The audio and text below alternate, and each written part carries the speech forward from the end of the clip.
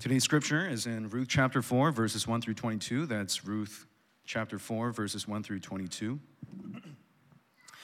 Now Boaz had gone up to the gate and sat down there, and behold, the Redeemer of whom Boaz had spoken came by. So Boaz said, "Turn aside, friends, sit here." And he turned aside and sat down, and he took 10 more of the elders of the city and said, "Sit down here." So they sat down. Then he said to the Redeemer, "Naomi, who has come back from the country of Moab, is selling the parcel of land that belonged to our relative Elimelech. So I thought I would tell you of it and say, buy it in the presence of those sitting here and in the presence of the elders of my people. If you will redeem it, redeem it. But if you will not, tell me, that I may know, for there is no one besides you to redeem it, and I come after you." And he said, "I will redeem it." Then Boaz said, "The day you buy the field from the hand of Naomi, you also acquire Ruth the Moabite, the widow of the dead, in order to perpetuate the name of the dead in his inheritance." Then the Redeemer said, "I cannot redeem it for myself, lest I impair my own inheritance. Take my right of redemption yourself, for I cannot redeem it." Now this was the custom in former times in Israel concerning redeeming and exchanging. To confirm a transaction, the one drew off his sandal and gave it to the other. And this was the manner of attesting in Israel. So when the Redeemer said to Boaz, "Buy it for yourself," he drew off his sandal. Then Boaz said to the elders and all the people, "You are witnesses this day that I have brought from the hand of Naomi all that belonged to Elimelech and all that belonged to Chilion and to Mahlon. Also Ruth the Moabite, the widow of Mahlon, I've bought to be my wife to perpetuate the name of the dead in his inheritance, that the name of the dead may not be cut off from among his brothers and from the gate of his native place. You are witnesses this day." Then all the people who were at the gate and the elders said, "We are witnesses. May the Lord make the woman who is coming into your house like Rachel and Leah, who together built up the house of Israel. May you act worthily in Ephrathah and be renowned in Bethlehem, and may your house be like the house of Perez, whom Tamar bore to Judah because of the offspring that the Lord will give you by this young woman." So Boaz took Ruth, and she became his wife. And he went into her, and the Lord gave her conception, and she bore a son. Then the woman said to Naomi, "Blessed be the Lord, who has not left you this day without a redeemer, and may his name be renowned in Israel. He shall be to you a restorer of life and a nourisher of your old age. For your daughter-in-law, who loves you, who is more to you than 7 sons, has given birth to him." Then Naomi took the child and laid him on her lap and became his nurse. And the women of the neighborhood gave him a name, saying, "A son has been born to Naomi." They named him Obed. He was the father of Jesse, the father of David. Now these are the generations of Perez. Perez fathered Hezron. Hezron fathered Ram. Ram fathered Amminadab. Amminadab fathered Nahshon. Nahshon fathered Salmon. Salmon fathered Boaz. Boaz fathered Obed. Obed fathered Jesse, and Jesse fathered David. The grass withers, the flowers fade, but the word of our God will stand forever. Amen.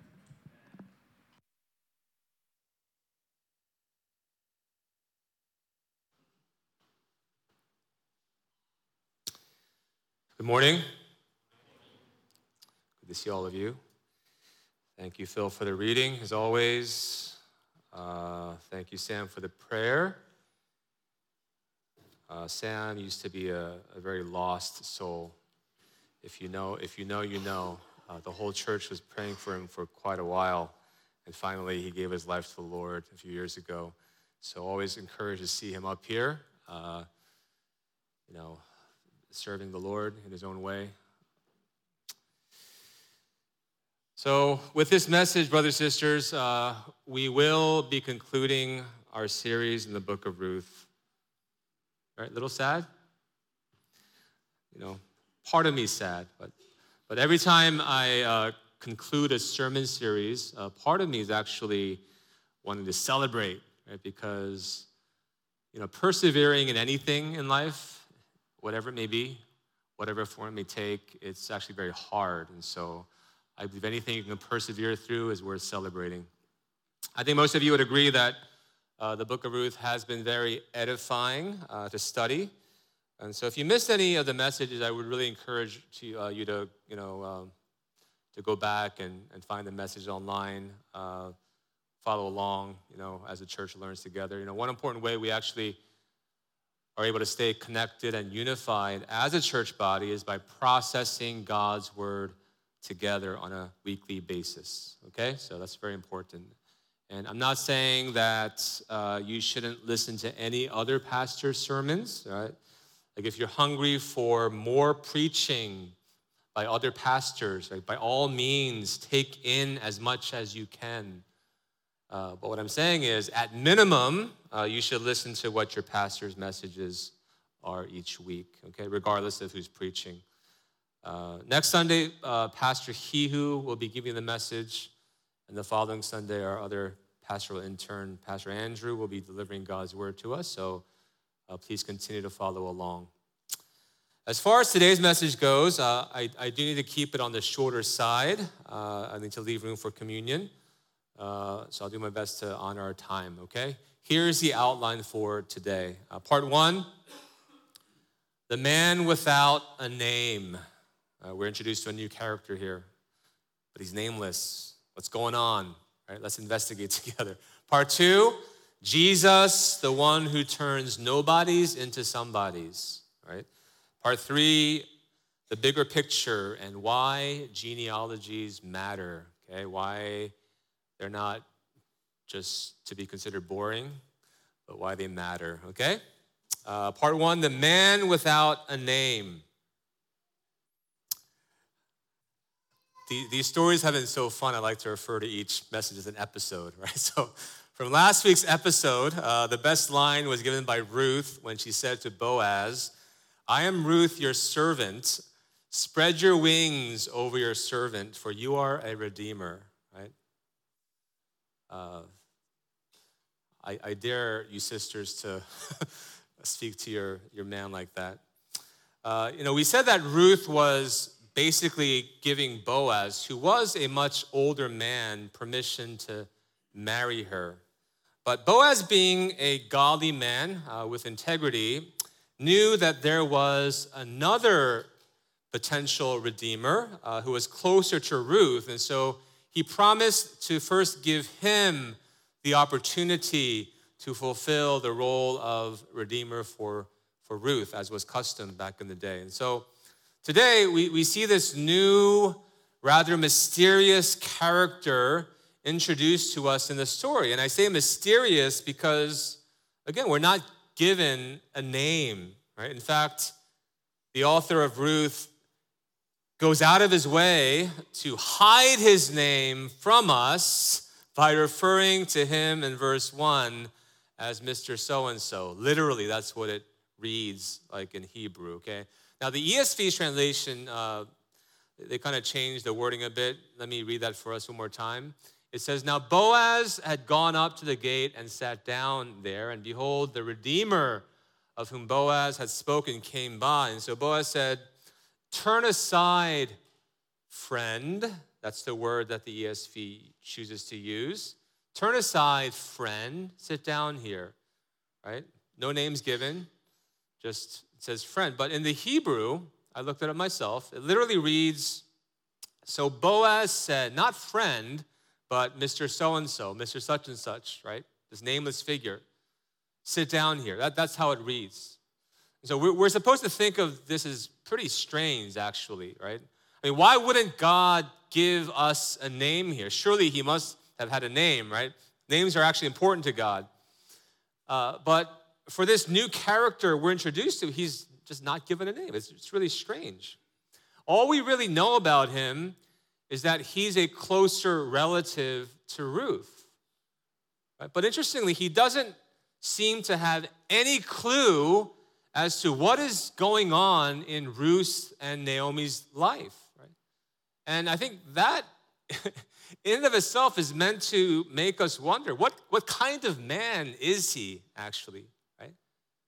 I mean, think about it. How could you be a close relative and not know anything about the condition of Naomi and Ruth up to this point? I mean, it wasn't a big town. He should have known.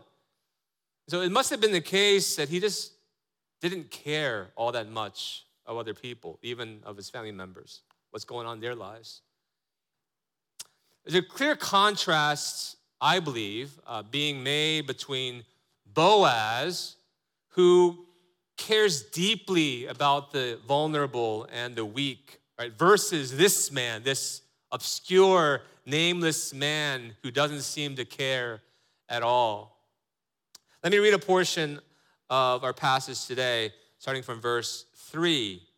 Then Boaz said to this redeemer, Naomi, who has come back from the country of Moab, is selling the parcel of land that belonged to our relative Elimelech. And so Boaz has to update him as to what's going on in the life of Naomi. And so once he mentions there's land to be purchased, this obscure, nameless man, he jumps on the opportunity to purchase the land. He says, I will redeem it. I will take it. Right? No hesitation. But then Boaz, he adds more detail. He says, actually, the day you buy the field from Naomi, you also acquire Ruth, this foreign Moabite widow, to perpetuate the name, and so on, right? And so as soon as he hears that detail, his response changes, right? He says, well, actually, I can no longer redeem it for myself, lest I impair my own inheritance, are his words. In other words, he's saying that this is a risk that I'm not willing to take. Right? I've got my own personal investments to protect. I got my own ambitions to pursue. I mean, I like my life as it is now. There's no way I'm going to spend my own personal resources to care for a widow and her mother-in-law. No way, right? Even if God's law says it's the right thing for me to do right now, which God's law said it was. And so regardless, he rejects the offer.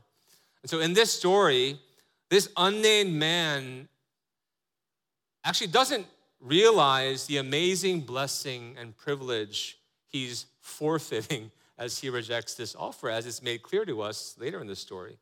And so I believe that God is intentionally choosing not to reveal his name, right, to make it clear to us that he's actually not a worthy man. Right? On the one hand, you see, you had Boaz, who we're told was a worthy man. That's how he was described, right? He was well respected by the townspeople. He was a hard worker, a job producer. He was a man of integrity who treated other women with utmost respect and gentleness. But he was as you said, a man's man, right? A leader of leaders, Boaz, right? Can't go wrong with Boaz. But in contrast to Boaz, you have this Mr. So-and-so who was interested in only looking out for himself. There's a stark contrast there that's being made.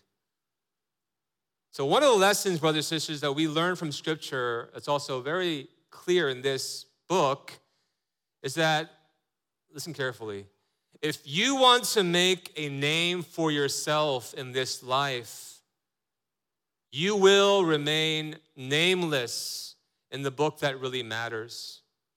You may make a name for yourself in this world, but you will remain nameless to God in the end. You count the cost of that. That thought should sober us a bit.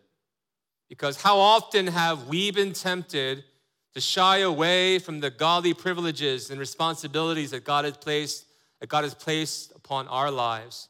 How often have we forfeited the opportunity to serve others because we were concerned for our own safety and comfort above anything else? It's meant to sober us a bit. So may the Lord give us much grace that we may act more like Boaz and less like this obscure, unnamed man in this story. Amen? Amen. Part 2, Jesus, the one who turns nobodies into somebodies. And one reason why the book of Ruth is so powerful is because it portrays for us how God's amazing grace lifts up lowly people and exalts them to a place of honor and esteem. I mean, it's something that you see repeatedly throughout Scripture, but especially in this book of Ruth, right? It's seen so clearly. I mean, listen to verse 11 and 12 one more time as I read them for us. Verse 11, then all the people who were at the gate and the elders said, we are witnesses. May the Lord make the woman, referring to Ruth, may the Lord make Ruth, who is coming into your house. And again, who was Ruth? Ruth was this Moabite widow, who was barren for 10 years, which made her a nobody in Jewish society. So may the Lord make Ruth like who? Rachel and Leah, or Leah, however else you want to pronounce it. Right? I'll say Leah. Rachel and Leah, who together built up the house of Israel. Now, what is the story of Rachel and Leah? Okay. You should know that both of them were barren. They too were depressed for many years until God chose to use both of them to build up the house of Israel by blessing them with many children. And it was actually, this is the more surprising part, it was through the less attractive, right, the less physically desired Leah, right, the virtual nobody in her story, that became the mother of Judah, through which the seed of Jesus would be carried through. Yeah. Right, that's the amazing part of Leah's story. She was just not liked by anyone. She was marginalized, beat down emotionally. No one really loved her, it seemed. But God exalted her, right? And placed her in a place of esteem. And it continues, may you act worthily in Ephrathah and be renowned in Bethlehem. And may your house be like the house of Perez. Most of you probably have never heard of Perez or don't know much about him, but it says, may your house be like the house of Perez, whom Tamar, that may sound a little more familiar, right? Tamar bore to Judah. So Judah and Tamar, they had a baby named Perez. Now, this is supposed to shock us a bit because if you don't know Tamar's story, her story is recorded in Genesis chapter 38. And like Ruth, she was also an outsider. And like Ruth, she too was barren and she wanted to have children, right? But she was actually much more desperate to have children. And that's why her story is different. Because, Ruth was a noble character and she bore a child with Boaz through legitimate means. Tamar, on the other hand, posed as a prostitute in order to trap her own father-in-law, Judah, into sleeping with her so that she can get pregnant through illegitimate means. I mean, that's Tamar for you. That's low of lows. I mean, you don't get lower than that. She is a lowly character. So why, I ask, why should these lowly characters such as Tamar and Leah and Ruth be given such a place of high honor and esteem in God's story of redemption? It shouldn't happen. They don't deserve any of this. Well, it's because God somehow loves to lift up the lowly. He loves to do this kind of work. He finds pleasure in exalting the lowly and offering them a place of esteem. And it's by his grace that he does so. Okay? It's by his grace that he turns these nobodies into somebodies. I'm sure many of you can relate to that kind of grace because you tasted it yourselves. Right? The Christian life, isn't it true? It often looks messy, right? It often looks like the messy life of Ruth, who grew up under godless Moabite parents. But by God's kind providence, she married into Naomi's family and she was introduced to the one true living God. And although Naomi's family was walking in disobedience for many years, somehow God was gracious to Ruth, and Ruth grew to possess a genuine love for the Lord. Someone who is lowly is exalted. Maybe you relate to that story. Maybe that's been your experience, living under ungodly parents for so many years, and somehow God found you and lifted you up and exalted you to a place of esteem. For others, the Christian life may look like Naomi's life, where it starts off really well. Okay? Like you're born into a Christian home, right? But along the journey of life, you lose many loved ones, and life becomes very bitter for you. And so you become this spiritual wanderer for some time, right? Until God kind of reels you back in, because he is the God who promised that he would never leave you nor forsake you. This is kind of my story, actually. He promised that no one can snatch you out of his hand, and that if you do stray, that he would chastise you so that you would be given the grace to persevere to the end. Maybe some of you relate to that story a little more. But brothers and sisters, remember that no matter how hard your life has been, all of your hardships will one day be forgotten, and in the end, you'll be blessed as Naomi was blessed. Right? That's how her story ends. And still for others, the Christian life may look like Boaz's life. Right?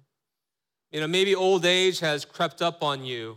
You were sure that you were going to marry in your early to mid-20s. I'm sorry, Pastor Andrew. He actually texted the pastoral staff after 9 o'clock service, kind of referring to this. But now you're much older, and you feel kind of less confident about yourself. Maybe that's sort of your struggle right now. But whatever your story may be, I can tell you that though your life may not be a clean line from point A to point B, that God will get you to where you need to be as long as you're willing to trust in him through it all. Amen? And I know that's easier said than done. And I know that most of us, we need practical guidance on a weekly basis. And I know that these Sunday messages aren't enough to offer that practical need. But, we at the church, we want to encourage you to seek wise friends and counselors, right? We have resources. In fact, yesterday, the men's group met here in the sanctuary and offered men's discipleship training. Okay, we talk more practical in those settings. So if you want practical advice, guidance, seek out those opportunities.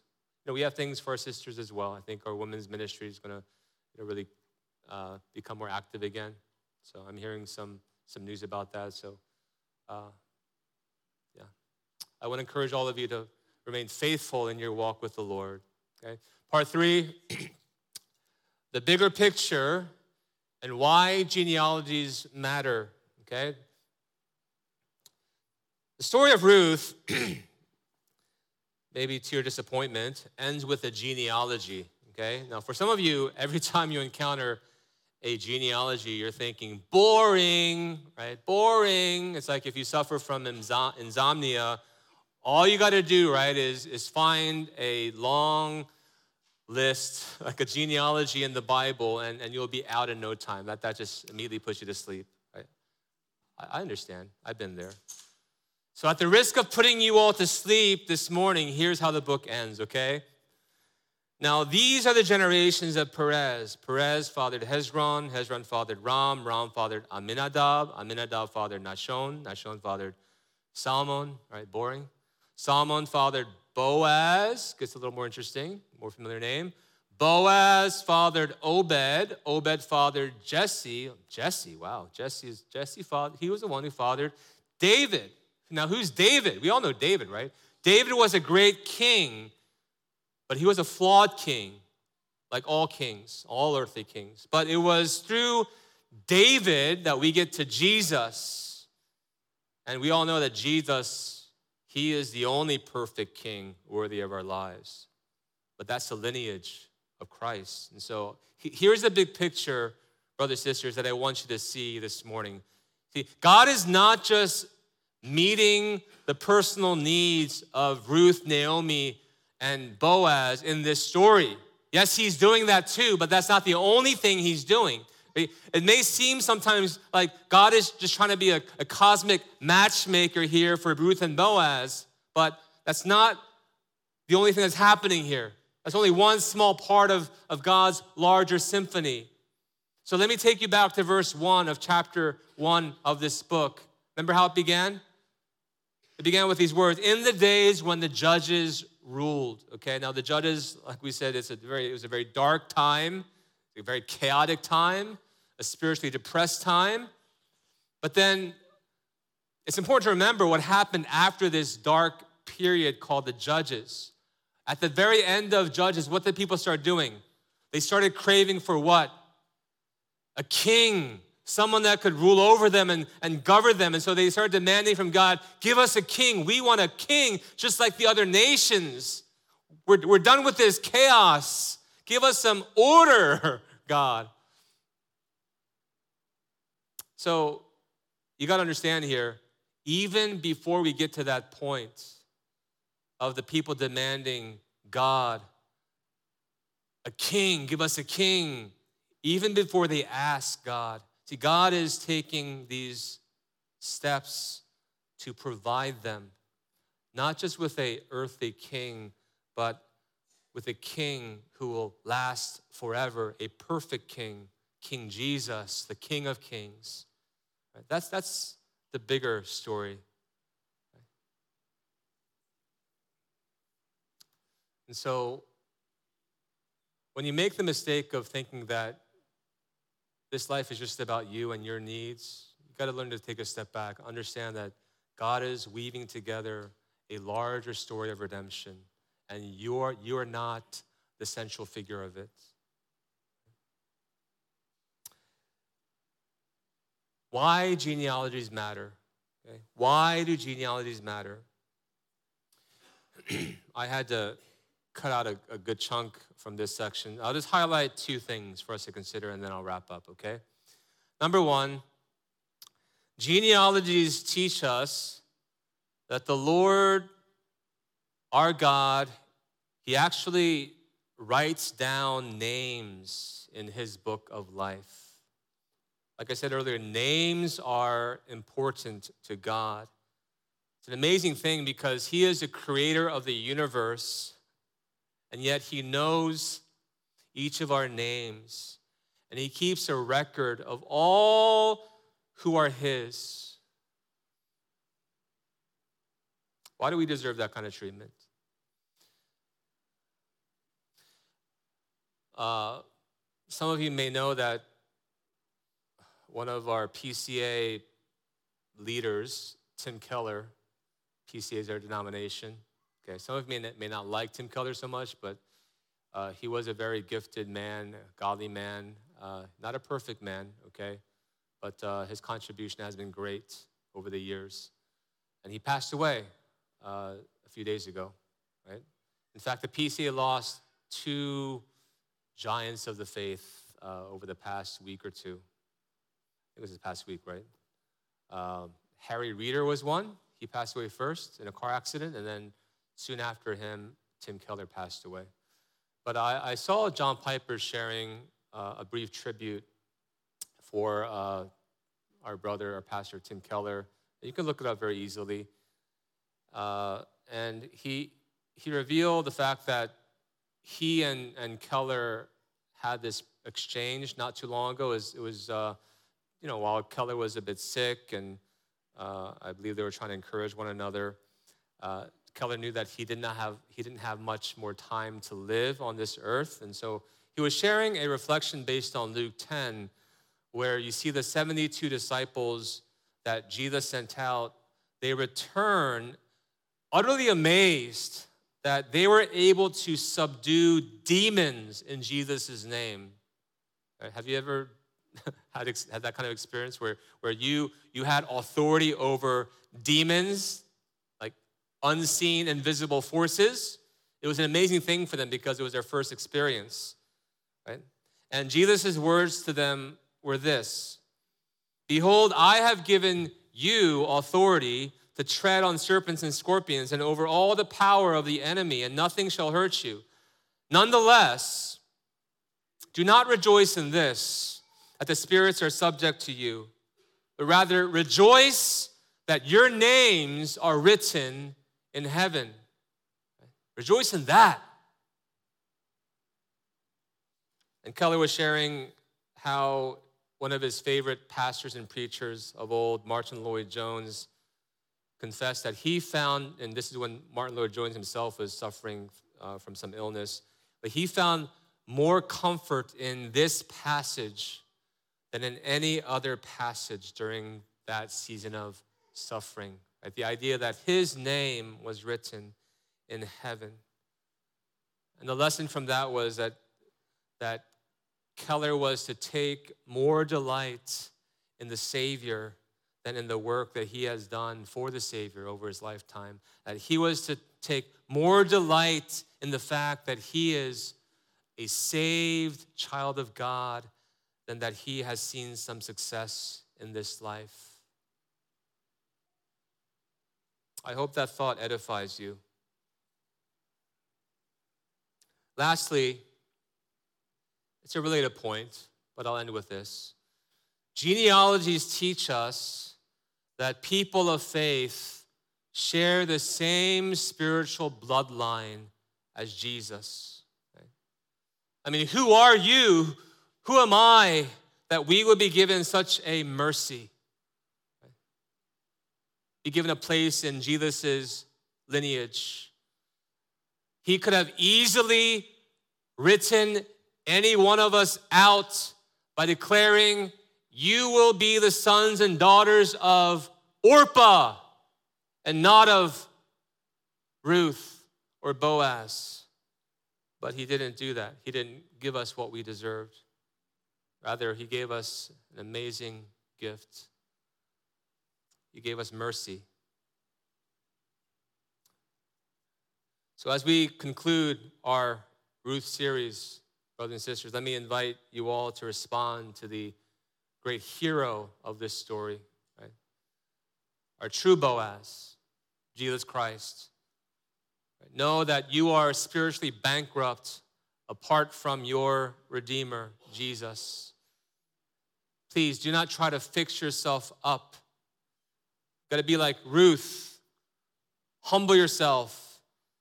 And if you haven't done so yet, ask this true and greater Boaz, Jesus Christ, to redeem you, to save you, to offer you such an amazing grace, and he will give it to you. And your life will be changed, just like your brother Sam's life was changed a few years ago. And if you've already been following Jesus for a few years now, then take a moment to simply thank the Lord for redeeming a broken sinner like yourself and writing your name in his book of life. Right. Give praise to him. The end. Let's pray together. Dear Heavenly Father, we rejoice in the knowledge that Jesus is the one who turns nobodies into somebodies. In the book of Ruth, we witness the beautiful transformation of Ruth, this Moabite widow, who is brought into the lineage of the Messiah.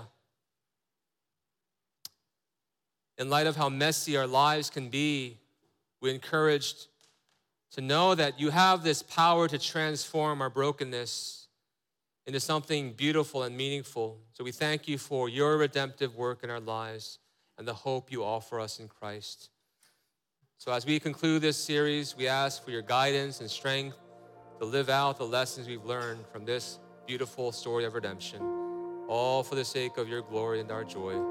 It's in Jesus' name we pray. Amen.